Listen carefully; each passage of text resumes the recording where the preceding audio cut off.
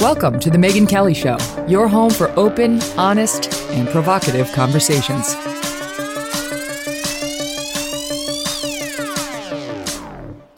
Hey everyone, I'm Megyn Kelly. Welcome to The Megyn Kelly Show. I've been waiting for today's interview. I've wanted this from the beginning, from the launch, and we finally got him. It's Victor Davis Hanson. Good luck finding a bigger brain. He is brilliant, and all you need to do is tee it up and sit back and listen. Right? Made my job very easy, I have to tell you. Victor, he's at the Hoover Institution. He's the Martin and Ely Anderson Senior Fellow out there. And he's this great combination of citizen farmer and professor and overall teacher, of us all. He's the fifth successive generation in the same house, just to give you a feel for how his life has been. He grew up on a raisin farm. He's an almond farmer now. He's a professor of the classics. Got a BA from the University of California, Santa Cruz back in 1975. Went on to the American School of Classical Studies in Athens, then a PhD in classics from Stanford in 1980. Registered independent, though certainly he sounds conservative. And he's still in California doing his thing and prolific in his writing of books. And his podcast is amazing. You can download. I listen to his podcast all the time. And even if you're a liberal, if you're looking for a smart conservative view and somebody who's married to facts, you should listen to him, right? He's a very smart guy to learn from. Got all sorts of expertise in warfare, in the classics and so on. So you should check out his podcast, but you should listen to this one because this is an overview of America 2021, and you're welcome. Stand by.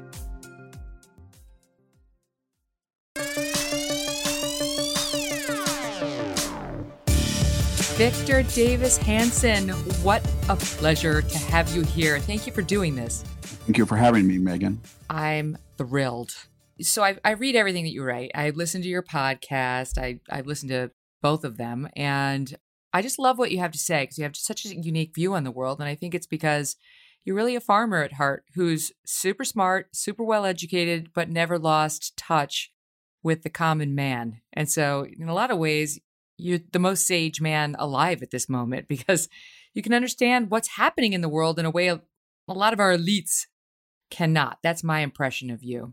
So let's just start with this. No, it's the truth.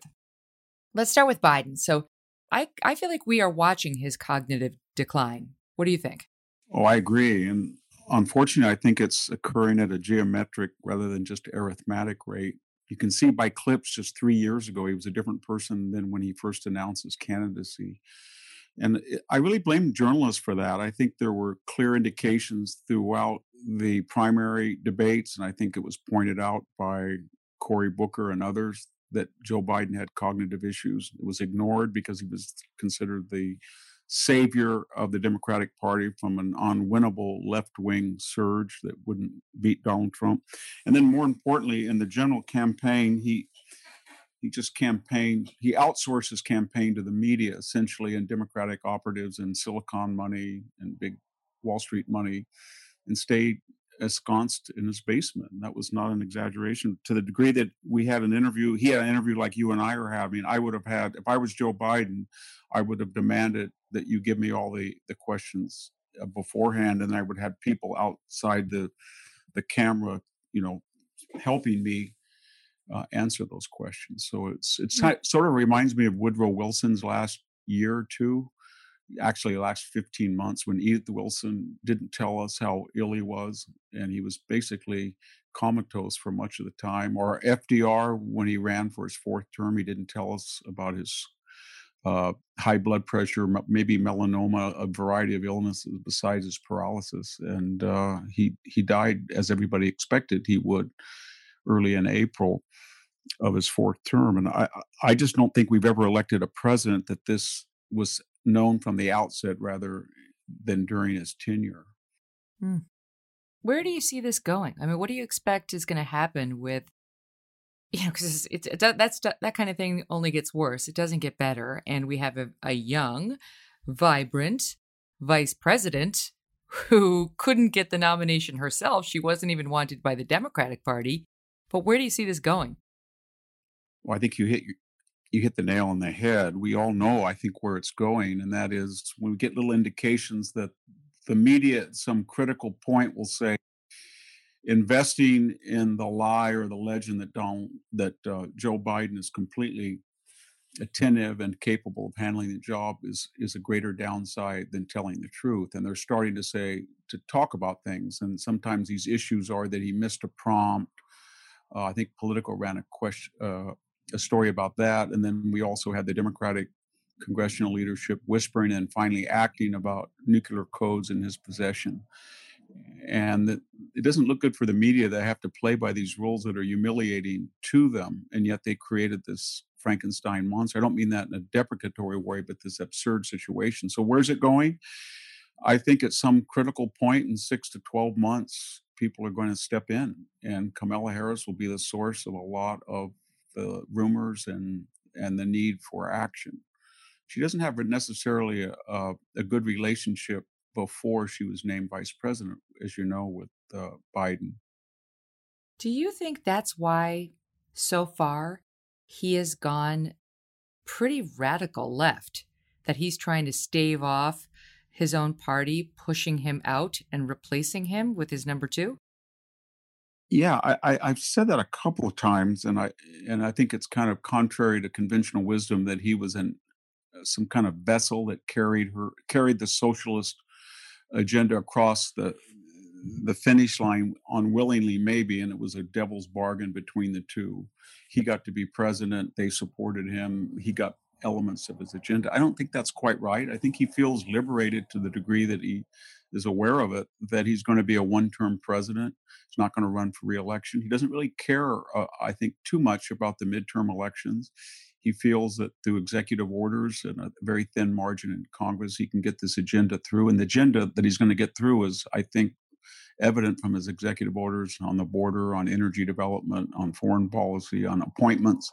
And I think he resents the idea that he was the understudy of Barack Obama for 8 years when he was the senior statesman. And now he's going to go down in history as the one progressive that really did get the Obama agenda through in a way that the more heralded and charismatic Obama never did.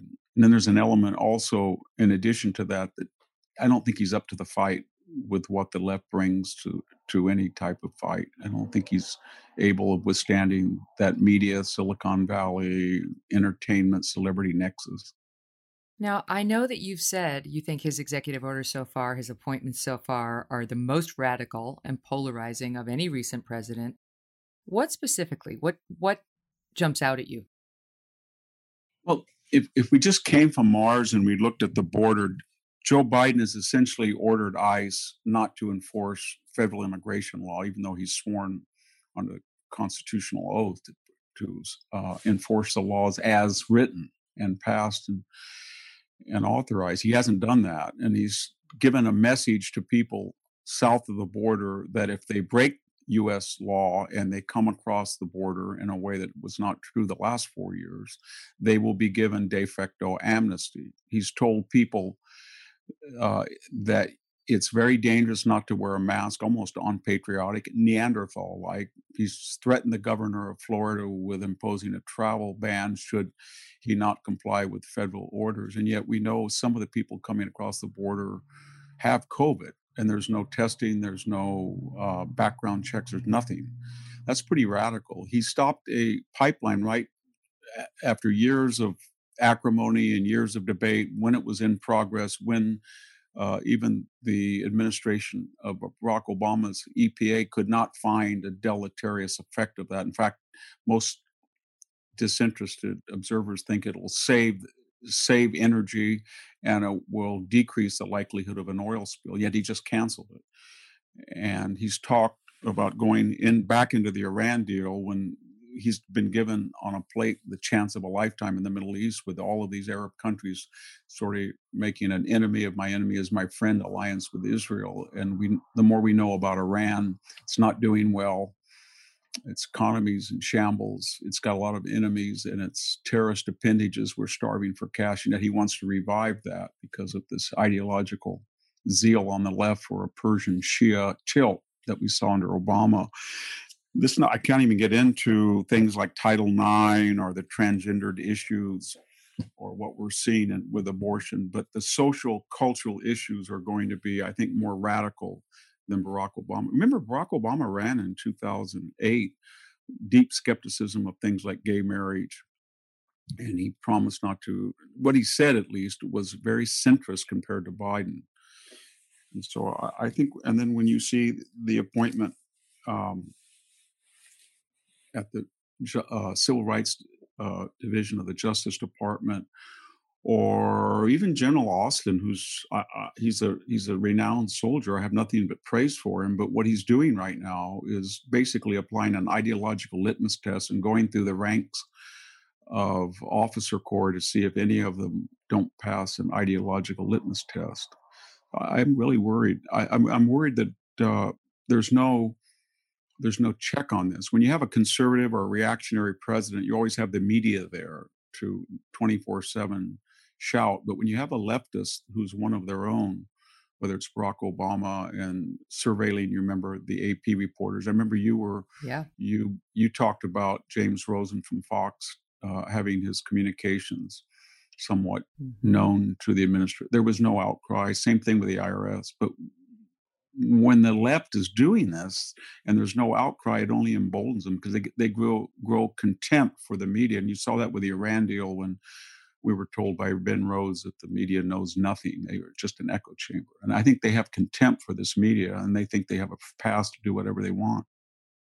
But where are the Republicans, especially when you mention like the Equity Act, that's going to make sure trans girls, boys, it's confusing language, but designated boys at birth can compete against girls in track and so on. It just this, when I was at Fox, these issues would have been dominating our news cycle every day, and there would have been very prominent Republicans speaking out about it nonstop. It seems like a lot of this stuff is just getting slipped through without too much objection. No, I agree with that. And I don't know why that is. I think some of it has to do with the Trump factor that I'll just take an example of a natural leader that we would think the Senate Majority Leader, Mitch McConnell, now the Minority Leader, but we would have thought that he would have been out in front on those issues. But I think his animus for Trump or his unwillingness to be seen as a quote on right wing person. I think there's also this temptation, a lot of Republicans, that if they seem moderate or they seem centrist on social and cultural issues, and something like The Hill or Politico will write a puff piece on them, and that's a temptation. They're kind of weary after the Trump years. They just don't want to go out and fight those cultural issues, those cultural wars like they used to. And so the left knows that. Mm. And it's funny, though, because all of these left wing movements that we've seen in history, the Bolsheviks, or the Jacobins in the French Revolution, they never have 50% support. We know that there's not 51% support for having biological males in girls' sports, or denying First Amendment and Fourth Amendment and Fifth Amendment rights to students accused of sexual assault. We know that from polls, same thing on the border. But the Democratic Party feels that it can create a new consensus by authorizing and then institutionalizing something as fact. It's over now, it's fact, get used to it. And that's their attitude, and people are afraid of them. I guess they're afraid because of the cancel culture or the sheer power of these cultural levers. I mean, there's Wall Street, there's celebrity culture, there's Hollywood, there's professional sports, Silicon Valley, the traditional media, the new media, foundations, academia. You put all of those things together, and even though they're small number wise, they have enormous amounts of capital and influence to the public. Because it doesn't seem like Democrats, other than people like AOC, really want things like what we saw in New York City last week, which is you're not allowed to refer to parents as mom and dad anymore. You're not allowed to refer to the kids as boys and girls at all, to the point where you have to substitute in new language if a book refers to a girl as a girl or a boy as a boy. I don't think that most Democrats want that, but they don't speak out. No, and I think part of it is the leadership to be sort of ageist. Nancy Pelosi or Clyburn or Hoyer, they're in their 70s and 80s, and this movement you're talking about, the hard left or the neo-socialists, with the exception of Bernie Sanders, is a youthful movement. And they're acquainted and adept with social media, and they have a whole different culture than the leadership itself. And that leadership is emblematic of mainstream Democrats, middle-aged Democrats in general. I think how that works out is they think, I don't want to get into these issues with these young guys. All I know is they're motivated and they communicate well and they've got large future audiences. We're a different country demographically. They appeal to this group, and I'll put up with whatever they do to keep me in power. Hmm. And Right. and I think that that's pretty much what explains it.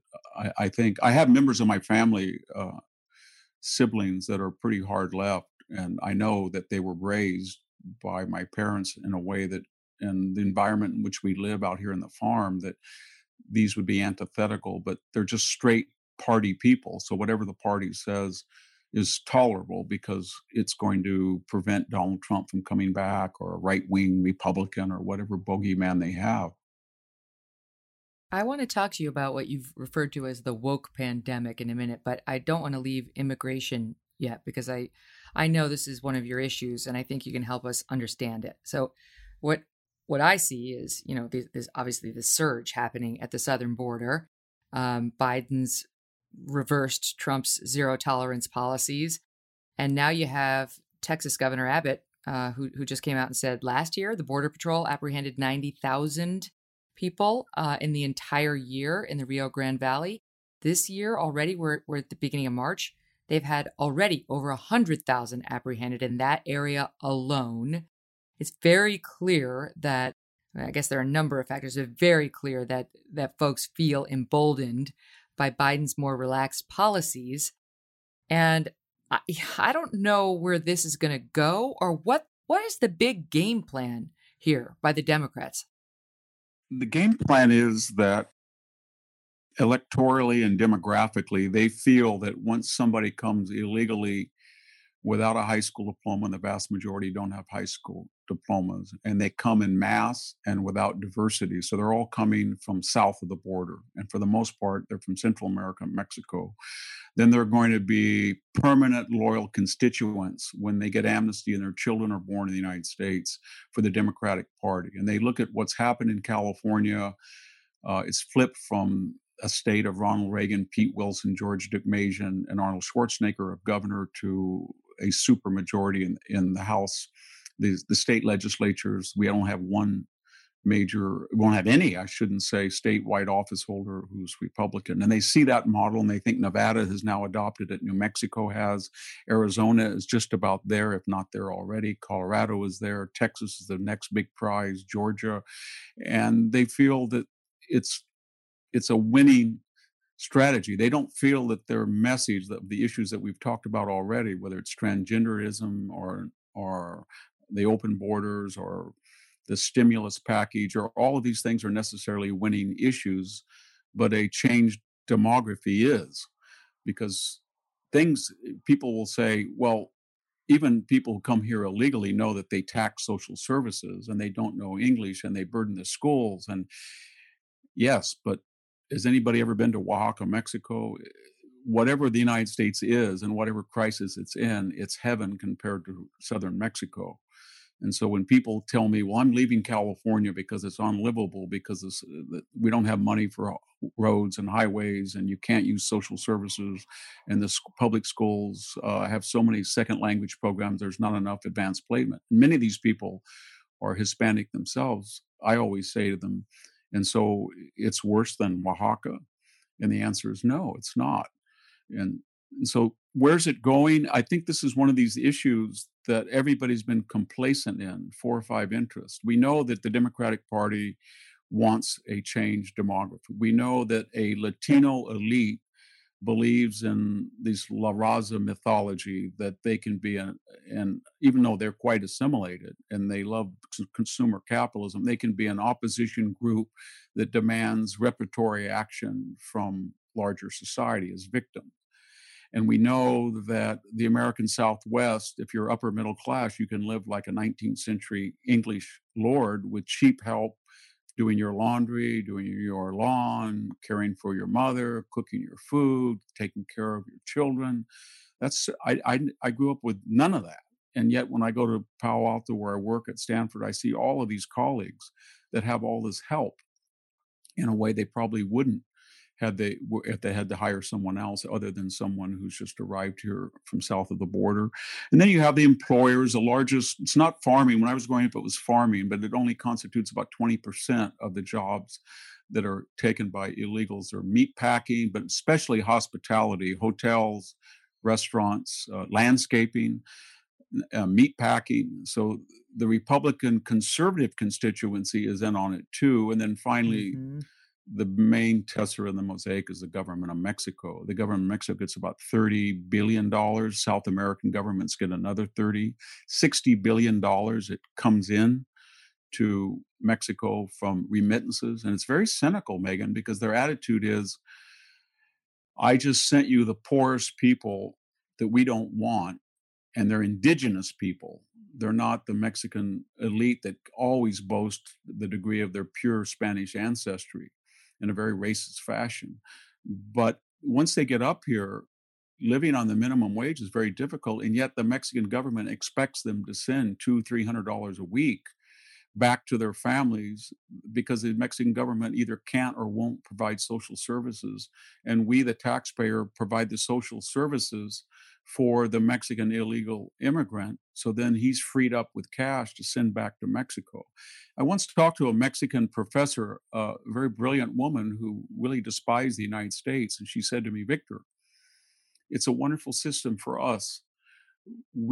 All of our dissidents and all the people are unhappy and social justice, they leave. They don't march on Mexico City, and you have them. And then they bring us remittances, and we don't have to spend social services on it. And then we can call you racist because they don't have parity with the average American. And we say it's because of their skin color. And when they do have parity, they have a romantic view of Mexico, and they're firm supporters and stalwart expatriates that support better relations with Mexico the longer they're not there. So she spelled it out pretty clearly for me. I once wrote about it in Mexifornia, a book about it, but it's insidious, and I don't know how we're ever going to stop it until second and third generation Mexican American people and Hispanics say, you know what?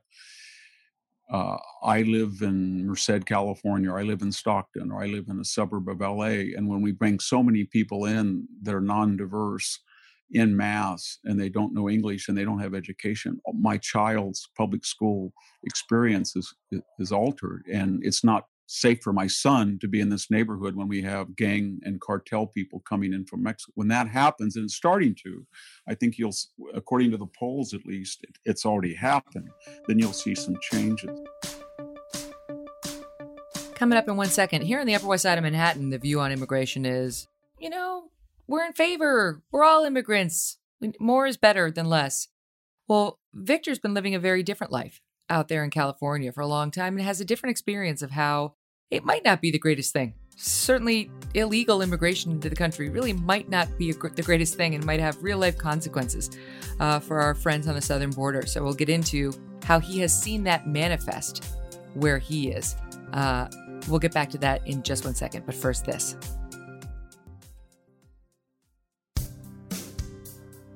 The numbers are stunning. I mean, this is from the New York Times, that border agents encountered a migrant at the border about 78,000 times in January. That's more than double the rate of the same time a year ago, higher than in any January in a decade. The number of migrant children in custody has tripled in just the past 2 weeks. Like they're running across the southern border. And Biden, who ran on a more humane policy and being the anti-Trump, he's in a pickle because I don't know that he thinks we can accommodate all these people here in the United States through an asylum-seeking process or any other process. But he's supposed to be the anti-Trump, the welcomer, the kinder, gentler president. So he's got to let them across, and a lot of them are coming in.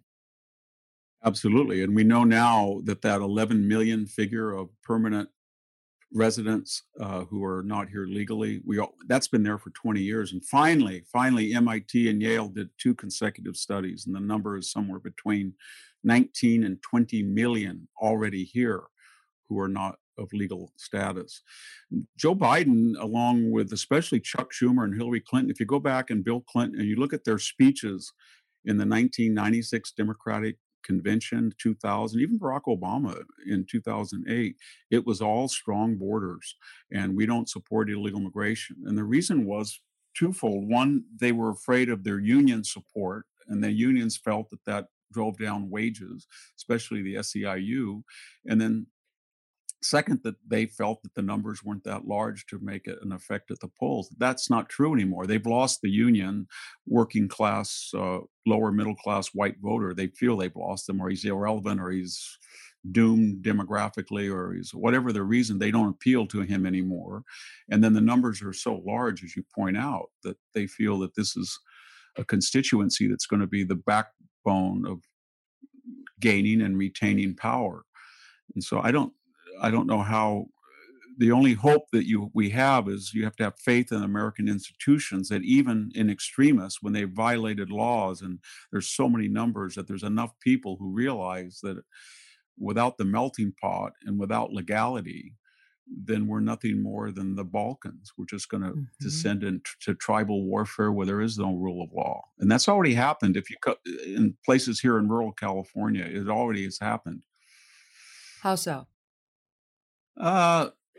Well, if I get up in the morning, like this morning, and I walk out along Mountain View Avenue and DeWolf Avenue in my rural neighborhood on my farm, this morning there was a sofa and a dishwasher thrown on the side of the road. If I were to call the California sheriff, Fresno County Sheriff, or APA, because I see a Hispanic name with the garbage that's with it, they will not come out. There is no rule. If I did that and somebody saw me, or I left my phone bill or power bill with the garbage and say a sofa or other, I would be in jail. If I walk through, if I go into town and I want to use social services in the way that I used to, and that means go into a Department of Motor Vehicles office, it's not practicable. You cannot walk into a local Central Valley DMV office and get service. You have to make an appointment now weeks and weeks ahead.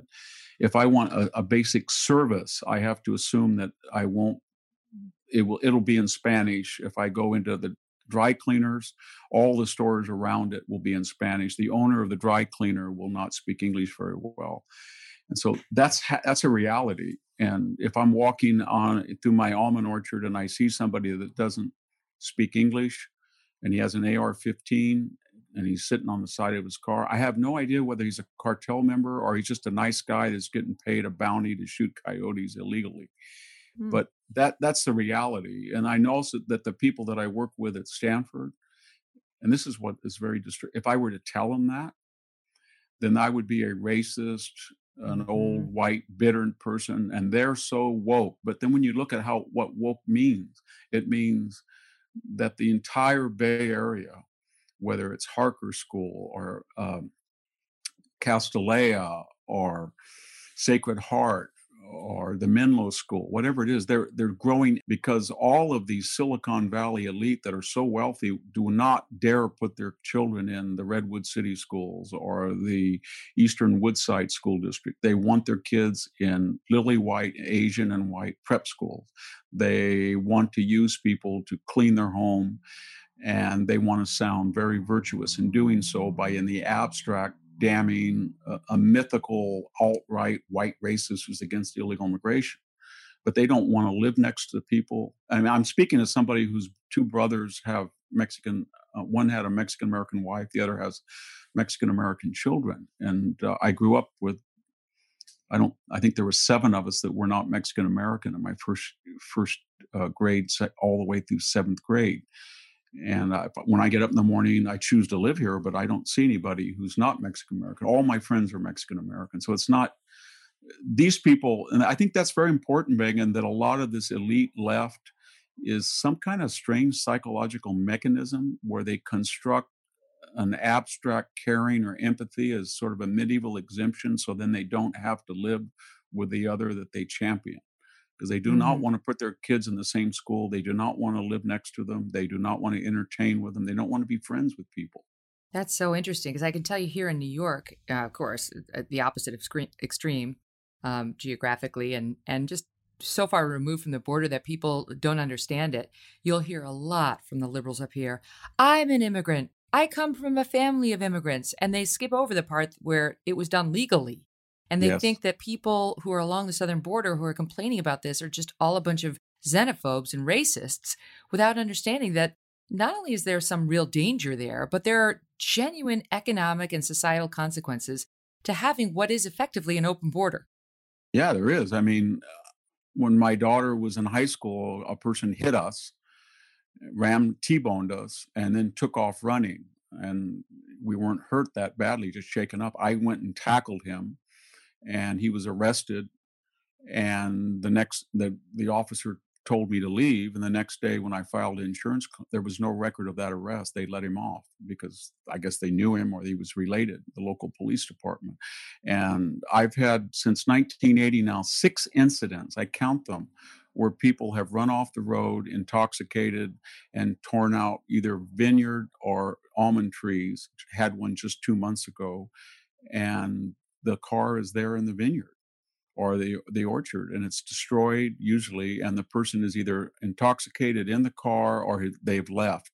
And when I ask a officer to come out, I'm told that under no circumstances will you be able to impound that car. And they come out and impound it, and that's the last I ever hear it. There's no compensation, there's no insurance coverage, and that's something that happens all the time. Why won't they do it? Well, one of 2 reasons that they give me. One is it's so ubiquitous and frequent that it would be futile to do so.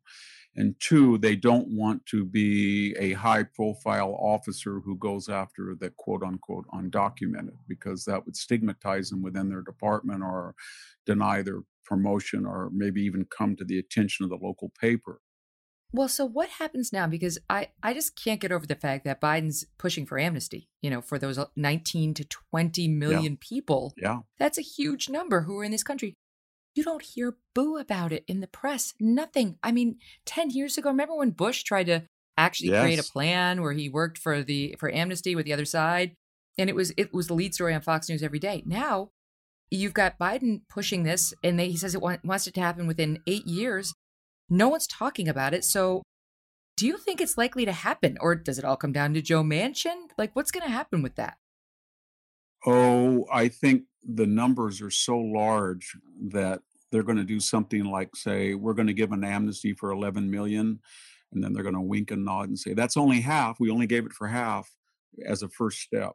And once they do that, um, that's gonna, of course, entice more people and more people and more people across the border. And the people who are doing this are people of the upper middle class, or where I live and I work, it's the Mark Zuckerbergs and the Google people Hmm. who have the ability to insulate themselves from the consequences of their own ideology. And so they don't care. They feel pretty good about it. And they think that I'm always going to have a wall around my estate as I dam walls on the border. I'm always going to have private schools for my own children as I champion the teachers union and damn charter schools for the lower middle classes. So, and you can see how it works, at least the short term thinking of the people who enable this to happen. Long term, it'll finally catch up to them as it does with every disastrous decision. I think also, just briefly, I think we have to be cognizant or candid about the role of race. Race has changed in this country. We used to believe that class was the determinant of victimization and oppression. We looked at the poor didn't have a good break, whether it was self-inflicted pathologies or bad luck or exploitation by employers or whatever culture. We accepted that we wanted to help the poor of all different races. There's more people who are poor that are non-minority than all minorities put together. I think it's about 27 million versus 22 million or something. So that was sort of the Marxist idea. And it didn't really work in the United States to say that we're going to have a class struggle because we're all fluid, we're upwardly mobile. yesterday's poor person is tomorrow's wealthy person. Tomorrow's wealthy person was yesterday, et cetera, et cetera. But something happened with that formula where we created this new thing called diversity. And that was in the Obama administration, really, that it came into the fore. Before, it was a black white binary, and everybody else was working around it. But because of the legacy of slavery and the poverty of the African American, uh, the levels of poverty in the African American community, we were working on that specifically. Suddenly, all of a sudden, we dropped all class considerations. I remember 2009-10, all of a sudden Sikhs in this area, Punjabis, uh, third generation optometrists who were Asian, anybody anybody who was non-white was now a new group called diversity. And all of a sudden at Stanford, where I worked, if somebody came from India and he was a grandee with a lot of money and he was a doctor or a professor and you had him in your department, you were considered diverse. And what that did was it just divorced all ideas of oppression and victimization from class considerations. And it upped, in a practical sense, the exploited poor from 15% of the population that were non-white poor, 10%, all of a sudden 30% of all classes. And what that did is you could be very, very wealthy. And we saw that in that interview with Oprah. Oprah's a victim. She said that a $38,000 purse, crocodile purse, was not instantly presented out of its case to her. Therefore, they were racist, and she suffered from it. Michelle Obama said she was a victim when somebody at Target asked her to take a package down from a shelf. These royals that we saw are victims. Everybody can be a victim based on the idea that they have some claim to be non-white in some ways. Even they can be wealthy, they can be privileged, they can have far more privilege than somebody in Southern Ohio or Appalachia or Bakersfield, California. That's a new idea that I think we haven't discussed as a society. Why don't we make these things income-based rather than racially based? It's funny you should bring this up because I was saying when I was teasing you, I said, I don't know if I have it in me to ask Victor about Meghan Markle and the royals just because I see you on such a high pedestal. But I'm glad you brought it up because I do have strong feelings about it. And they're right along the lines that you just mentioned. We're supposed to look at the millionaires talking to this billionaire on set in this television setting that's watched by tens of millions around the globe and feel sorry for this prince and his wife, the Duchess, because they're really worried that their son might not get the title to which they feel he is entitled. Yeah, I saw clips of it and I didn't understand the incoherence. I don't think Prince Anne's children, I mean, there's a lot of grandchildren of Queen Elizabeth, they're not all titled. Doesn't mean just because you're a grandchild, you're automatically titled. Correct. It doesn't happen. Doesn't happen. The only reason we know about either Miss Markle, Meghan Markle, or Prince Andrew is because of the Queen, and he was born lucky, I suppose, with all this privilege, and yet listening to him, he feels like he's suffered because his wife has suffered, who even before she met him, she was well off, an actress. She had a little company. She was doing fine. There was no sign that she'd been oppressed. And then, what did she think the royal family of Britain is like? I mean, the Windsor family goes way back. It has Germanic roots. It has proper English roots. If you or I married into that family, believe me, they would be joking behind our backs that we are American yokels, whatever race we were. And it wouldn't be necessarily malicious. It's just part of the baggage that one accepts when they want to become a royal by marriage. Right. And then you have these two neighbors, the $90 million estate where Oprah lives, $15 million estate Montecito, where the royal couple lives. And they're aghast at all this oppression that they've suffered. And I thought, wow, we're in a pandemic. People are dying. We've got all these national crises, and we have to listen to these psychodramas. And then there was no evidence. It was all he said, she said, or an unnamed person said this, and we won't name this person, I guess, until next episode. Right. Oh, but they want their privacy. Yeah. You just wrote a piece about this called the Progressive Imaginarium, which nailed it. Can you explain what that term means? Well, I think we have this sort of fun house where all these imaginary characters live, and the press allows them to live there, whether it's these two supposedly alt-white hoodlums that confronted Josie Smollett in Chicago at 2:30 in the morning yelling MAGA slogans, and they didn't like empire, as if they even knew what empire was. And then they threw out bleach. Of course, the freezing point of bleach, I think it was 8 below that, it would have frozen in midair, but nevertheless, it scattered up as if they were going to bleach him and make him white. And then somehow he fought them off while he was holding a sandwich in one hand and a cell phone in the other, and they managed to put a noose on them. But diminutive Juicy beat these people, and people accepted this. And they accepted. They accepted Elizabeth Warren. If you go back to a catalog at Harvard Law School, she was their first Native American. She's in this fantasy house. These two people are in this fantasy house. Joe Biden, we just talked about this idea that he's a vigorous, engaged president, good old Joe Biden from Scranton, this middle class centrist president that's on top of things. It's a complete mythology. And these are media fed mythologies. And I was a big critic. I took a lot of heat from the right of the Capitol assault and mob, but if you look at that Capitol January 6th assault, what you see is there was no leader. It was a bunch of buffoonish, angry, just enraged people who committed a felony and should face the consequences. But all of a sudden, we had this fantasy that it was an armed insurrection, pre-planned, and that they were trying to take ties in with them to kidnap government officials, and they were armed. There was never one person who was arrested that ever had in their possession, much less used, a firearm. The ties came from the Capitol Police that some idiot stole, and the tragic death of Officer Sickneck can be attributed to a lot of hypotheticals. We don't know the end, but one of them is not the New York Times narrative that a enraged Trump supporter approached him with a fire extinguisher and bashed his head in and killed him. That's not true. And so that's an iconic date. And why that's important is that justified the largest militarization of Washington since the Civil War.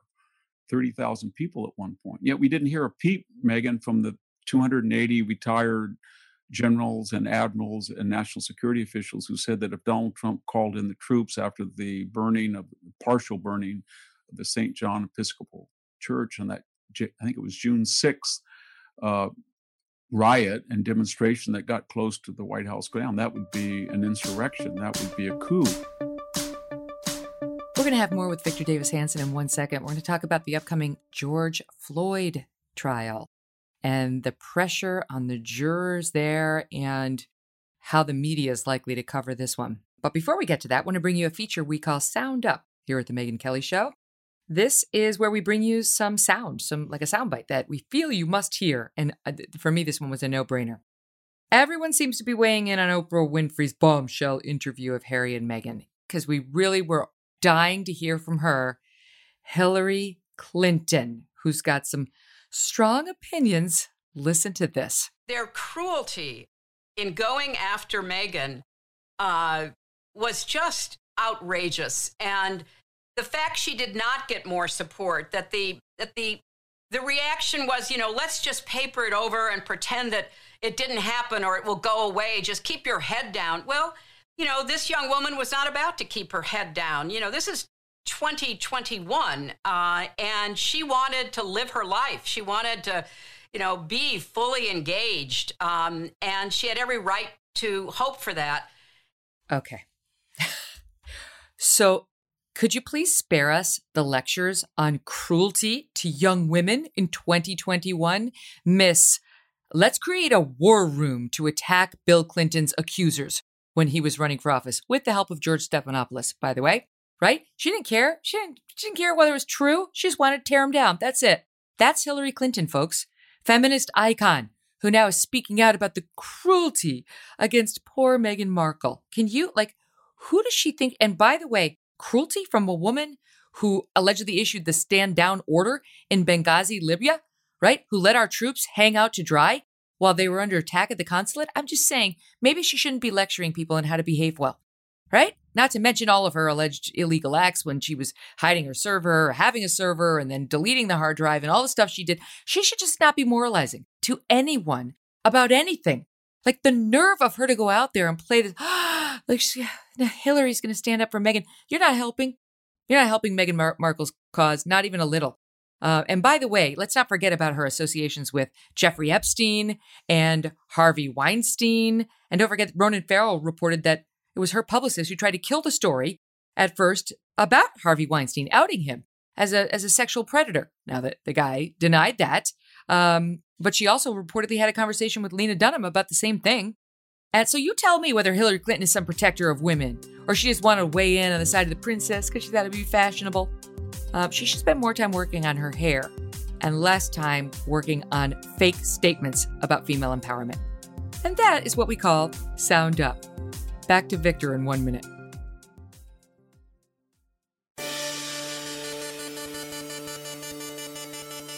Coming up with the George Floyd trial, because that's a taboo subject, but I think one can have a balanced view that had Officer Chauvin not put his knee on the neck of George Floyd for 8 minutes, there would have been a different outcome, without also denying the fact that had George Floyd not been in the process of committing a felony of counterfeiting, and had he not had apparently near toxic levels or toxic levels of drugs, there would have been a different outcome. But that balanced view is not going to be what the trial's about. It's going to be about utter fear of a huge multi-million-dollar damage, death, riot, mayhem, if that verdict is anything other than second-degree murder.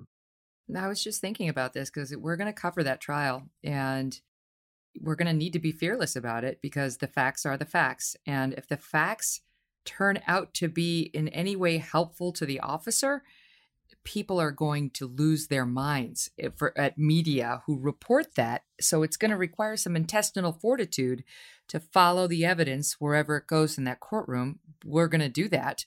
But that case in particular is just so controversial. And yet, as you know, Victor, you point out that already, I read one of your pieces where you were saying some of these polls are kind of showing that perhaps we're at the end of this woke pandemic. Perhaps we're getting near the end. One that shows people are seeing that that sort of so-called armed insurrection really wasn't exactly that, and that the media's had a very different standard toward that than they have toward the Antifa violence we've seen. And the second one was about people's attitudes toward BLM, Black Lives Matter, and police. It's been radical. And as you know, the Harvard-Harris poll is not conservative. It's not a Rasmussen poll. And they found that 73% of the public now considers Antifa a terrorist organization. And by about 12-point margin, they feel that it was given too much leniency. And whereas BLM had about 55% of public support, it's down, I think, in the high 30s now. And the police have just risen. It's no longer people feel you should defund the police or that they're culpable, that they're the aggrieved party. And that radical change in view is a result of 90 days, as you said, of unchecked looting and arson that followed sometimes peaceful demonstrations, but not all. They didn't all end peacefully. And people thought there had to be consequences, and there was none. And then, as you say, and as I've written, it was asymmetrical, the way that we reacted to the Capitol assault. And the other problem with the George Floyd is that May 25th is now an iconic date among our cultural elites. I know that after May 25th, my life, everybody's life at Stanford University changed. Everybody in academia's life changed. All of a sudden, we were presented with a narrative that we had no control over that said George Floyd's death revealed that we are a racist, inherently evil society going back to 1619. And there's nothing you can do other than make preparatory efforts. And that means changing standards, going to workshops, being re-educated, confessing that your privilege is unearned, all of that. And for that date to be suspect of anything less than that, if that jury finds out that Officer Chauvin was derelict and committed involuntary manslaughter, inadvertently putting his knee too long, or maybe even if they acquit him, much less, or I should say much less if they acquit him, that whole date then is questioned. And that narrative that we now have institutionalized for a year is over with. And I don't think people can afford on the left to let that happen. It's like, how can that jury, how are they going to be able to offer an unvarnished assessment of the case? They're going to be terrified.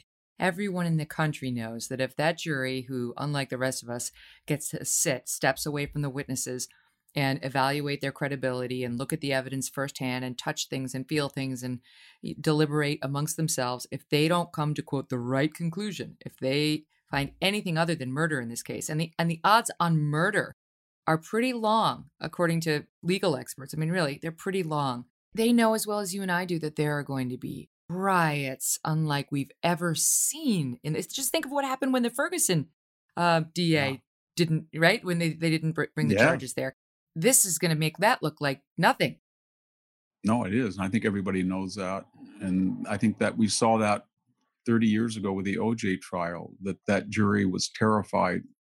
And that had a role, we know later, in acquitting OJ, because people were just, they didn't want to face the consequences. And I think their attitude is really cynical. It's sort of, I mean, the larger society, it's, well, if he was derelict, it's his own fault, Officer Chauvin. And if he has to be a sacrificial lamb for the greater good, then so be it.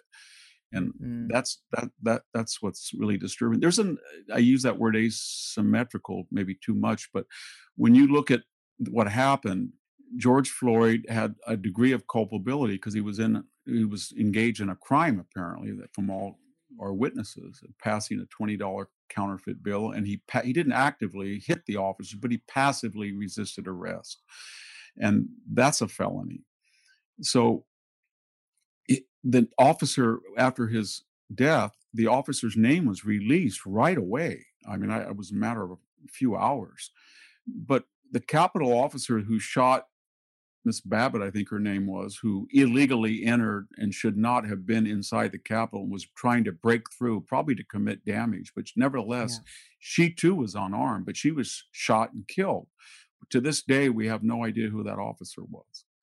And so I get, it's little things like that when the public, and I'm trying to reflect now why these polls are showing this radical change in views. And I think a lot of it is the public just feels that the administrative state or the bureaucracy or elected officials or the media does not look at things empirically. They have ideological agendas, or they're scared. That's also a motive. They feel that if they were empirical, and they're thinking, if there's going to be damage or there's going to be fallout from my decision, it's going to go on you and not me. And so I see that in academic life a lot, where you see college presidents, anytime there's something like the Smith case, where an African-American young woman claimed that she was harassed by being Black at a luncheon counter, or I should say at buying lunch, and she blamed all of these poor working class people, the janitor, the security guard, some of the kitchen help, who actually hadn't done anything. She wasn't not supposed to be in that area, and they were just worried for the other people who were going to come in. And yet, if you read what the academics said, it was all this virtue signaling. We're shocked. We're not going to let this happen. And the subtext was, we're going to destroy 4 people's lives because they really don't matter. They're just poor working class white people, and they're not anointed academics like we are. Yeah, it was back to lived experience. Her lived experience made her perceive something in a way that wasn't factual. And so the destruction of those lives must be tolerated because of the respective colors of their skins. Yeah. And then every once in a while, you read in the paper where there's an outstanding liberal academic, and for the situation, he falls through the cracks, or she does, and then they are victimized. And suddenly they are outraged. We saw that Mr. McNeil at the New York Times, or Barry Yep. Weiss. When that Yep. starts happening, then they think, wow, I'm one of you. Why is this happening to me? Uh, I don't I get exemption? I hate Donald Trump just as much as you do. And yet they Right. don't, because once these forces are unleashed, there's no logic about where they're going to fall or lead to. But why did you write that, and I quote, peak wokeness is nearing? And the end of your sentence was, because if it continued in its present incarnation, then the United States as we know it would cease to exist. So that's a good news, bad news sentence. Yeah, well, But I can don't you think it explain can. that? Yeah, so there were situations in the ancient world during the Peloponnesian War on an island called Corcyra. It's a famous incident where this started, where they started all of this hysteria. Factions started fighting, and it was total chaos.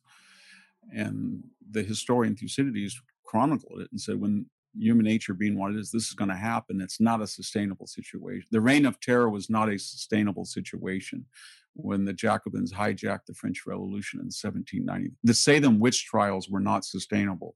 You couldn't just go say, she's a witch, he's a witch.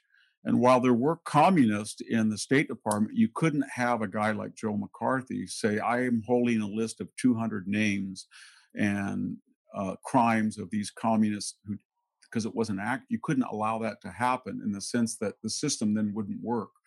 So if we really do believe that we're systematically racist, and we always were, and whether it was $11 trillion in reparatory Great Society programs, or 700,000 dead during the Civil War, that we've done nothing to remedy that, and that we're inherently evil, then there's no reason for us to continue.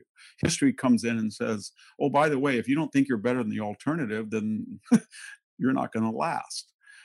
And you can't have these universities on the one hand say, you students are 1.7 trillion in debt, and we're going to charge you full tuition for a third-rate Zoom experience while all our professors just sit home in quarantine. But we're going to hire millions of dollars of diversity and equity and inclusion coordinators and administrators and provosts, and you're all going to have from 1 hour to 3 hours in mandatory diversity training and re-educate that. And we're going to create a climate of fear throughout the country, where if you make one wrong statement, you and I are on this right now, you know, Megan, better than I do, and I know in academia, that if I say one thing wrong, or you do, you could end up spending thousands of dollars in legal fees just to preserve your livelihood. Mm-hmm. And it happened to me at Stanford University. It was written about with Scott Atlas, the advisors, who's a colleague of mine, and Neil Ferguson, the historian. All of a sudden, during this woke period, people that were very radical in the Stanford faculty thought, it's about time to go after that right-wing Hoover institution. I And the saw subtext, this. yeah, and we're not right-wing. The majority of Hoover fellows voted Democratic in the last 2 elections, or 3 elections. But nonetheless, they couldn't tolerate the idea there were some conservative on campus. And so they made these wild charges. That Dr. Atlas was responsible for 400,000 deaths, that because I had questioned the ability to check the authenticity of 100 mail-in ballots, 100 million, even though I had said, that it wasn't wise to press that objection to the elections beyond the initial suits that failed. Nonetheless, I'm responsible for 5 dead in the Capitol. So I just want to say, I listen, as I pointed out earlier, I listened to you. I listened to you throughout the election.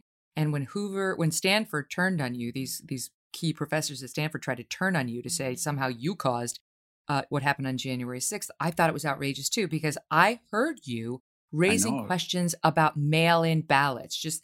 And you said something like, Trump lost the election when that was allowed, prior to the election, when that just was allowed in a sweeping method in places like Pennsylvania, because you had questions about the integrity of those ballots. That's nowhere near the same as saying the Kraken, the Sydney, No. they were trying to attack you like you were saying Trump is still the legitimate president and he's not going to leave office. No, I know it. I got in an argument with Lou Dobbs on Fox News one afternoon, whom I like. I like him very much. I respect him a great deal, but I didn't believe that there was a problem with the voting machines along the Sidney Powell lines, and I said so. I think it was November 9th on Laura Ingram's show. I said, if you can't establish, you can't win in court, not because it's wrong or right, but if you don't get a hearing in court, you're never going to overturn this election. You might as well work on the Georgia Senate races. So that was ironic. But the thing about it was these professors, at least one of them, I don't want to mention all four, lump them together, but that professor had started an anti-fascist, and you know what that means. It's short for anti network on campus. Earlier, a few years earlier, he told Stanford students he celebrated the fact that they were shut down a bridge, endangered lives, caused car crashes at peak hour in the San Mateo Bridge, 70 of whom were arrested. And he had posted on his website. This all took about 5 seconds to find this out. All you had to do was go to his website, and he was recommending one of the most anti-Semitic tracts you could see, If America Knew, all about the terrible Jews and terrible Israelis. Oh So, my God. and there was no, all, I guess what I'm trying to say is that this would have continued and continued. I wrote a letter to the Daily. It didn't stop them. Neil and Scott objected until finally we just said, you know what, this is not a matter of they get to lie and we get to lie. That's what they were saying. Some people at Stanford said, well, everybody has liars. Let's just call it quits. We said, we have not lied. We haven't said anything wrong. Don't conflate us with these people. And we respect, we're not the ones trying to censor them, even though they're not telling the truth. But we didn't really get help until we helped ourselves. It really, I think it's a good lesson for all of us that when you get targeted by the mob, you're not going to have a lot of people come to your defense. The only defense is yourself. And the left in these matters are bullies, and they will not stop until they feel in a cost benefit analysis they have more to lose and to gain. And once we kind of showed carefully in a series of letters and the media appearances that we had done nothing wrong, we were just scholars that they objected to on ideological grounds, and that if you really wanted to examine culpability for insurrectionary activity, you should look at our accusers. As soon as that happened, it was dropped. Oh, wow. So just to back up, because I know you're short on time, but how will it fall apart? How will wokeism leave us? I wasn't around for the McCarthy era, and I don't know how the Salem witch trials, wound up dying out. The first thing that happens is it cannibalizes the sacrosanct. So when McCarthy went after the U.S. Army and George Marshall, hero of World War II, and then that forced Dwight Eisenhower to say, you know what, he may be in my party, and that's my base, but I got to speak out. And that happened. And once the Republicans said, you know what, he's not going to get exemption from us. So in this case, if they continue to go after Democrats and leftists in academia, and they will, because each victory makes them gorged and more conceited, that will begin to slow it down. And then the other thing is the sheer amount of capital and labor and time that's invested in it. I can tell you that in our particular minor little isolated case, I don't think that the people who run a multi-billion operation like Stanford University want that type of publicity, and they want that type of time exhausted, and they want all of those legal questions adjudicated by their staff when there was nothing there. And I think it's a drag on the economy and our own collective time that if everybody is a racist, then nobody is a racist. That's what I'm getting to. And that we get a saturation point where, if everybody's a say them witch, then there's no longer anything called a witch. If everybody is an aristocratic Catholic oppressor in 1793 France, then nobody is. And that's what's happening right now. Everybody is systematically racist. They say that openly. You're all racist. It's all up to you people to confess. Well, that's not viable because, there's still 70% of the population, whatever ideological bent they are, is not going to say, I'm awful and culpable and you can do whatever you want. Tell me what I have to do. There will be some who feel that they can dodge the bullet and make a deal, but most won't. when it gets to that extreme, and we're getting close to that extreme. So I think we're already seeing in polls that people are starting to push back. And Well, I think it's the what killed reason the it's Me the yeah, yeah, go yeah, ahead. I'm sorry.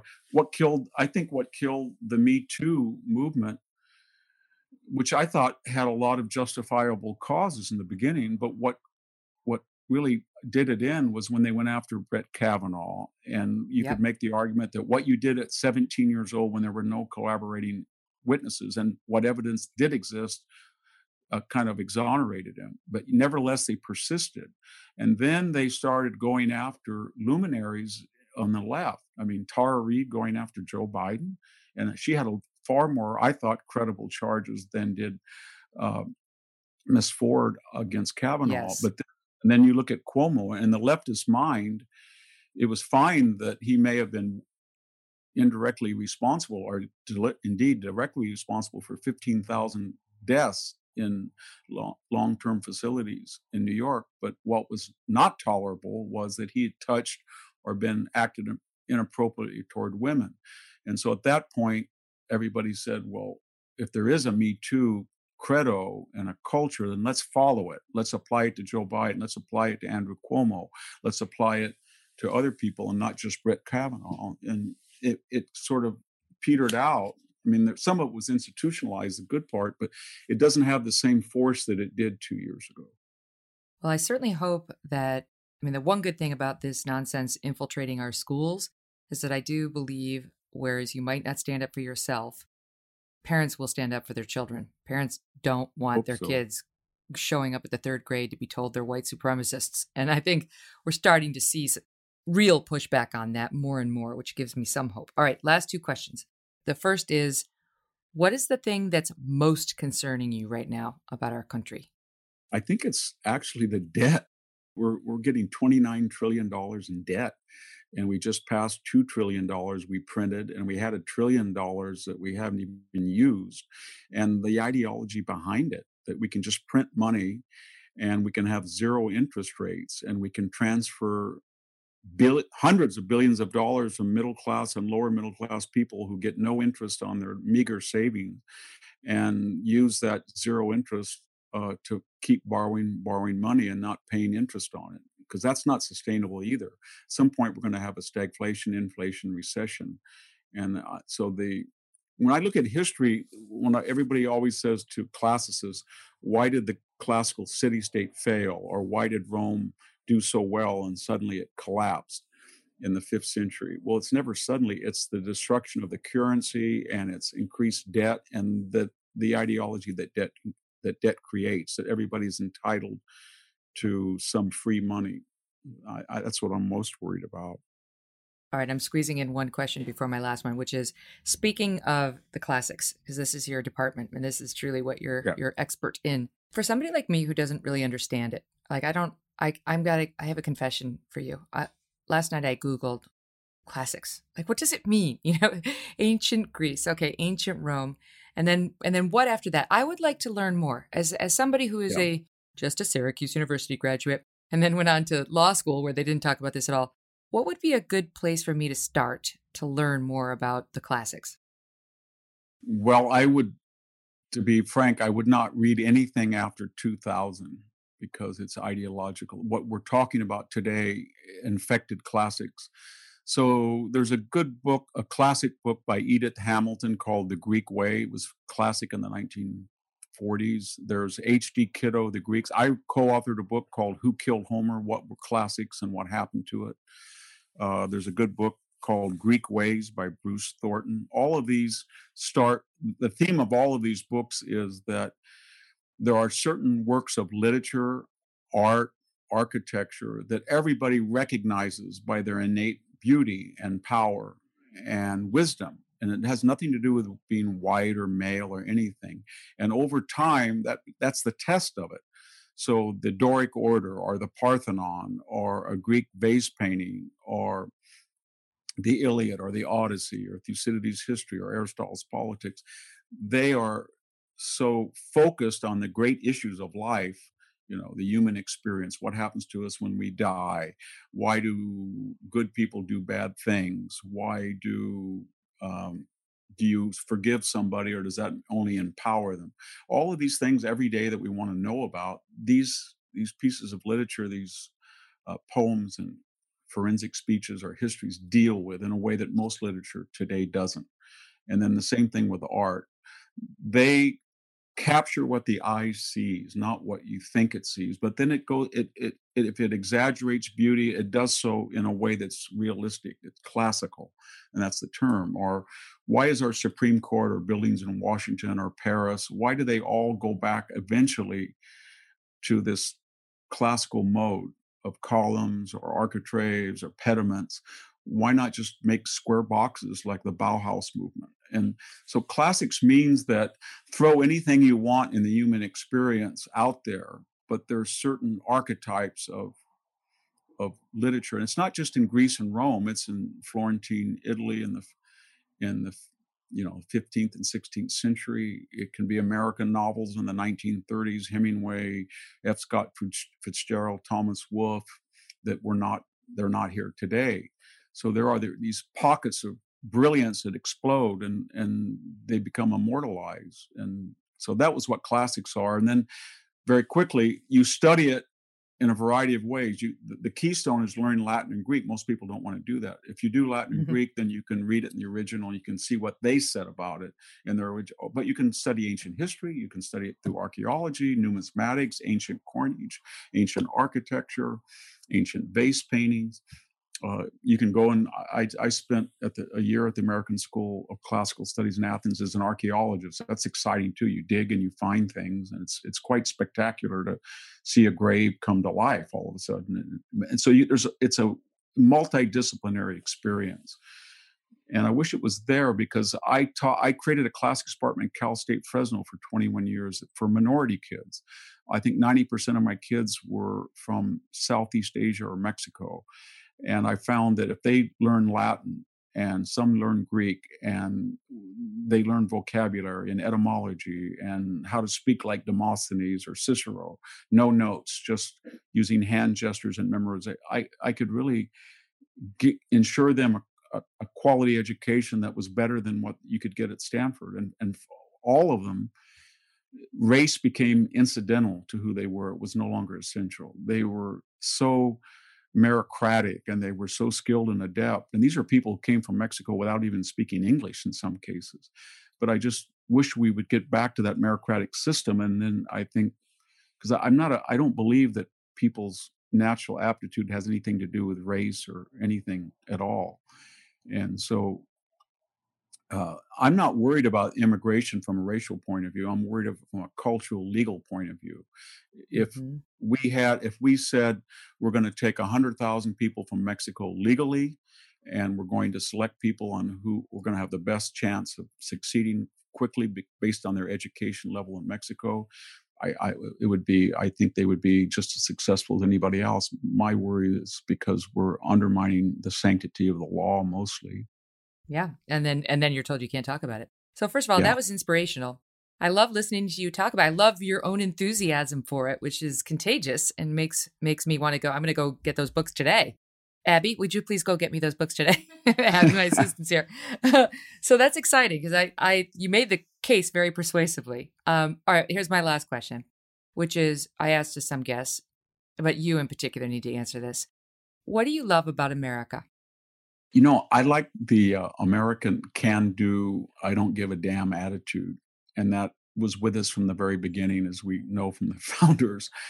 And we're right on the border sometime of chaos, but I like the idea that I see a guy that's built his own Winnebago out of wood on the freeway. Or I like an idea when I go up to the lake and there's a boat ramp and everybody's in line for hours to unload their boat. And some weird guy on the other side found a natural dirt slope. He says, come over here, look what I've done. And they don't do that in Europe, And so there's this spontaneous, innovative, highly individual streak that's inherent in America. And that's why once we get going, we screw things up. But once we get going, like in World War II, at the end of World War II, we had a larger GDP coming out of the Depression than all of the other major belligerents in the world. The U.S. Navy was larger than every single Navy in the world by 1945.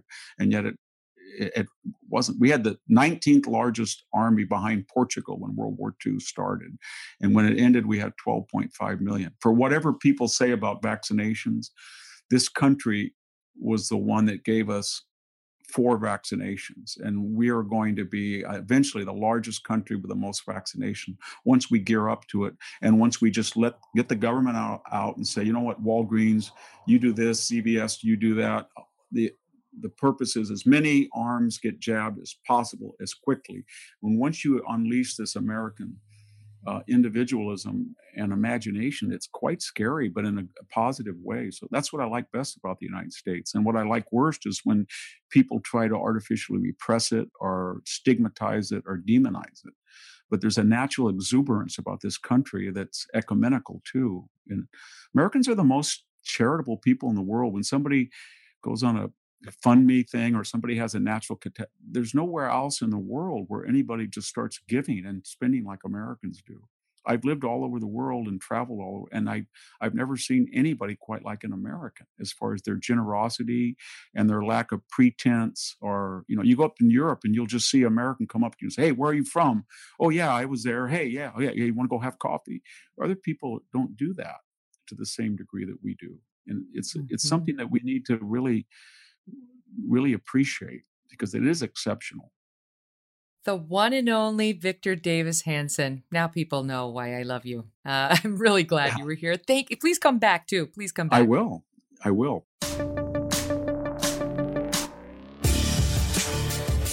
So up next on Wednesday, don't forget to subscribe. You've got to listen to this interview. Jocko Willink is here. This is not just a Navy SEAL. This is the Navy SEAL. This is the Navy SEAL commander that all the SEALs want to work under. And this guy not only served our country honorably with repeated tours of duty in the Middle East and in Iraq, but he knew some of the best and greatest Navy SEALs that have ever served our nation. And he's got leadership advice. He's got thoughts about where we are in our country. He's got thoughts on how you get yourself out of bed every day and deal with some of the craziness that's weighing on all of us so much, right? Like, how do you put that out of your head? How do you deal with bullies in this woke culture? How do you even think about your bullies? I found him really useful with some practical tips on how I could do better in my life. And he's on another level. He's not like anybody we've had on before. He just comes at everything from a different level. And he's the one who got me thinking about how we need more military people in office, right? We need somebody like Jocko to run for office. Unfortunately, he's probably too evolved to do it. But I know you're going to love the interview. So don't forget, go ahead and subscribe now. Download the show. Give me a 5-star rating if you feel inclined. And I'd love to get a review from you. I do read them all. And I always appreciate hearing your feedback. Talk to you then. Thanks for listening to The Megyn Kelly Show. No BS, no agenda, and no fear. The Megyn Kelly Show is a Devil May Care media production in collaboration with Red Seat Ventures.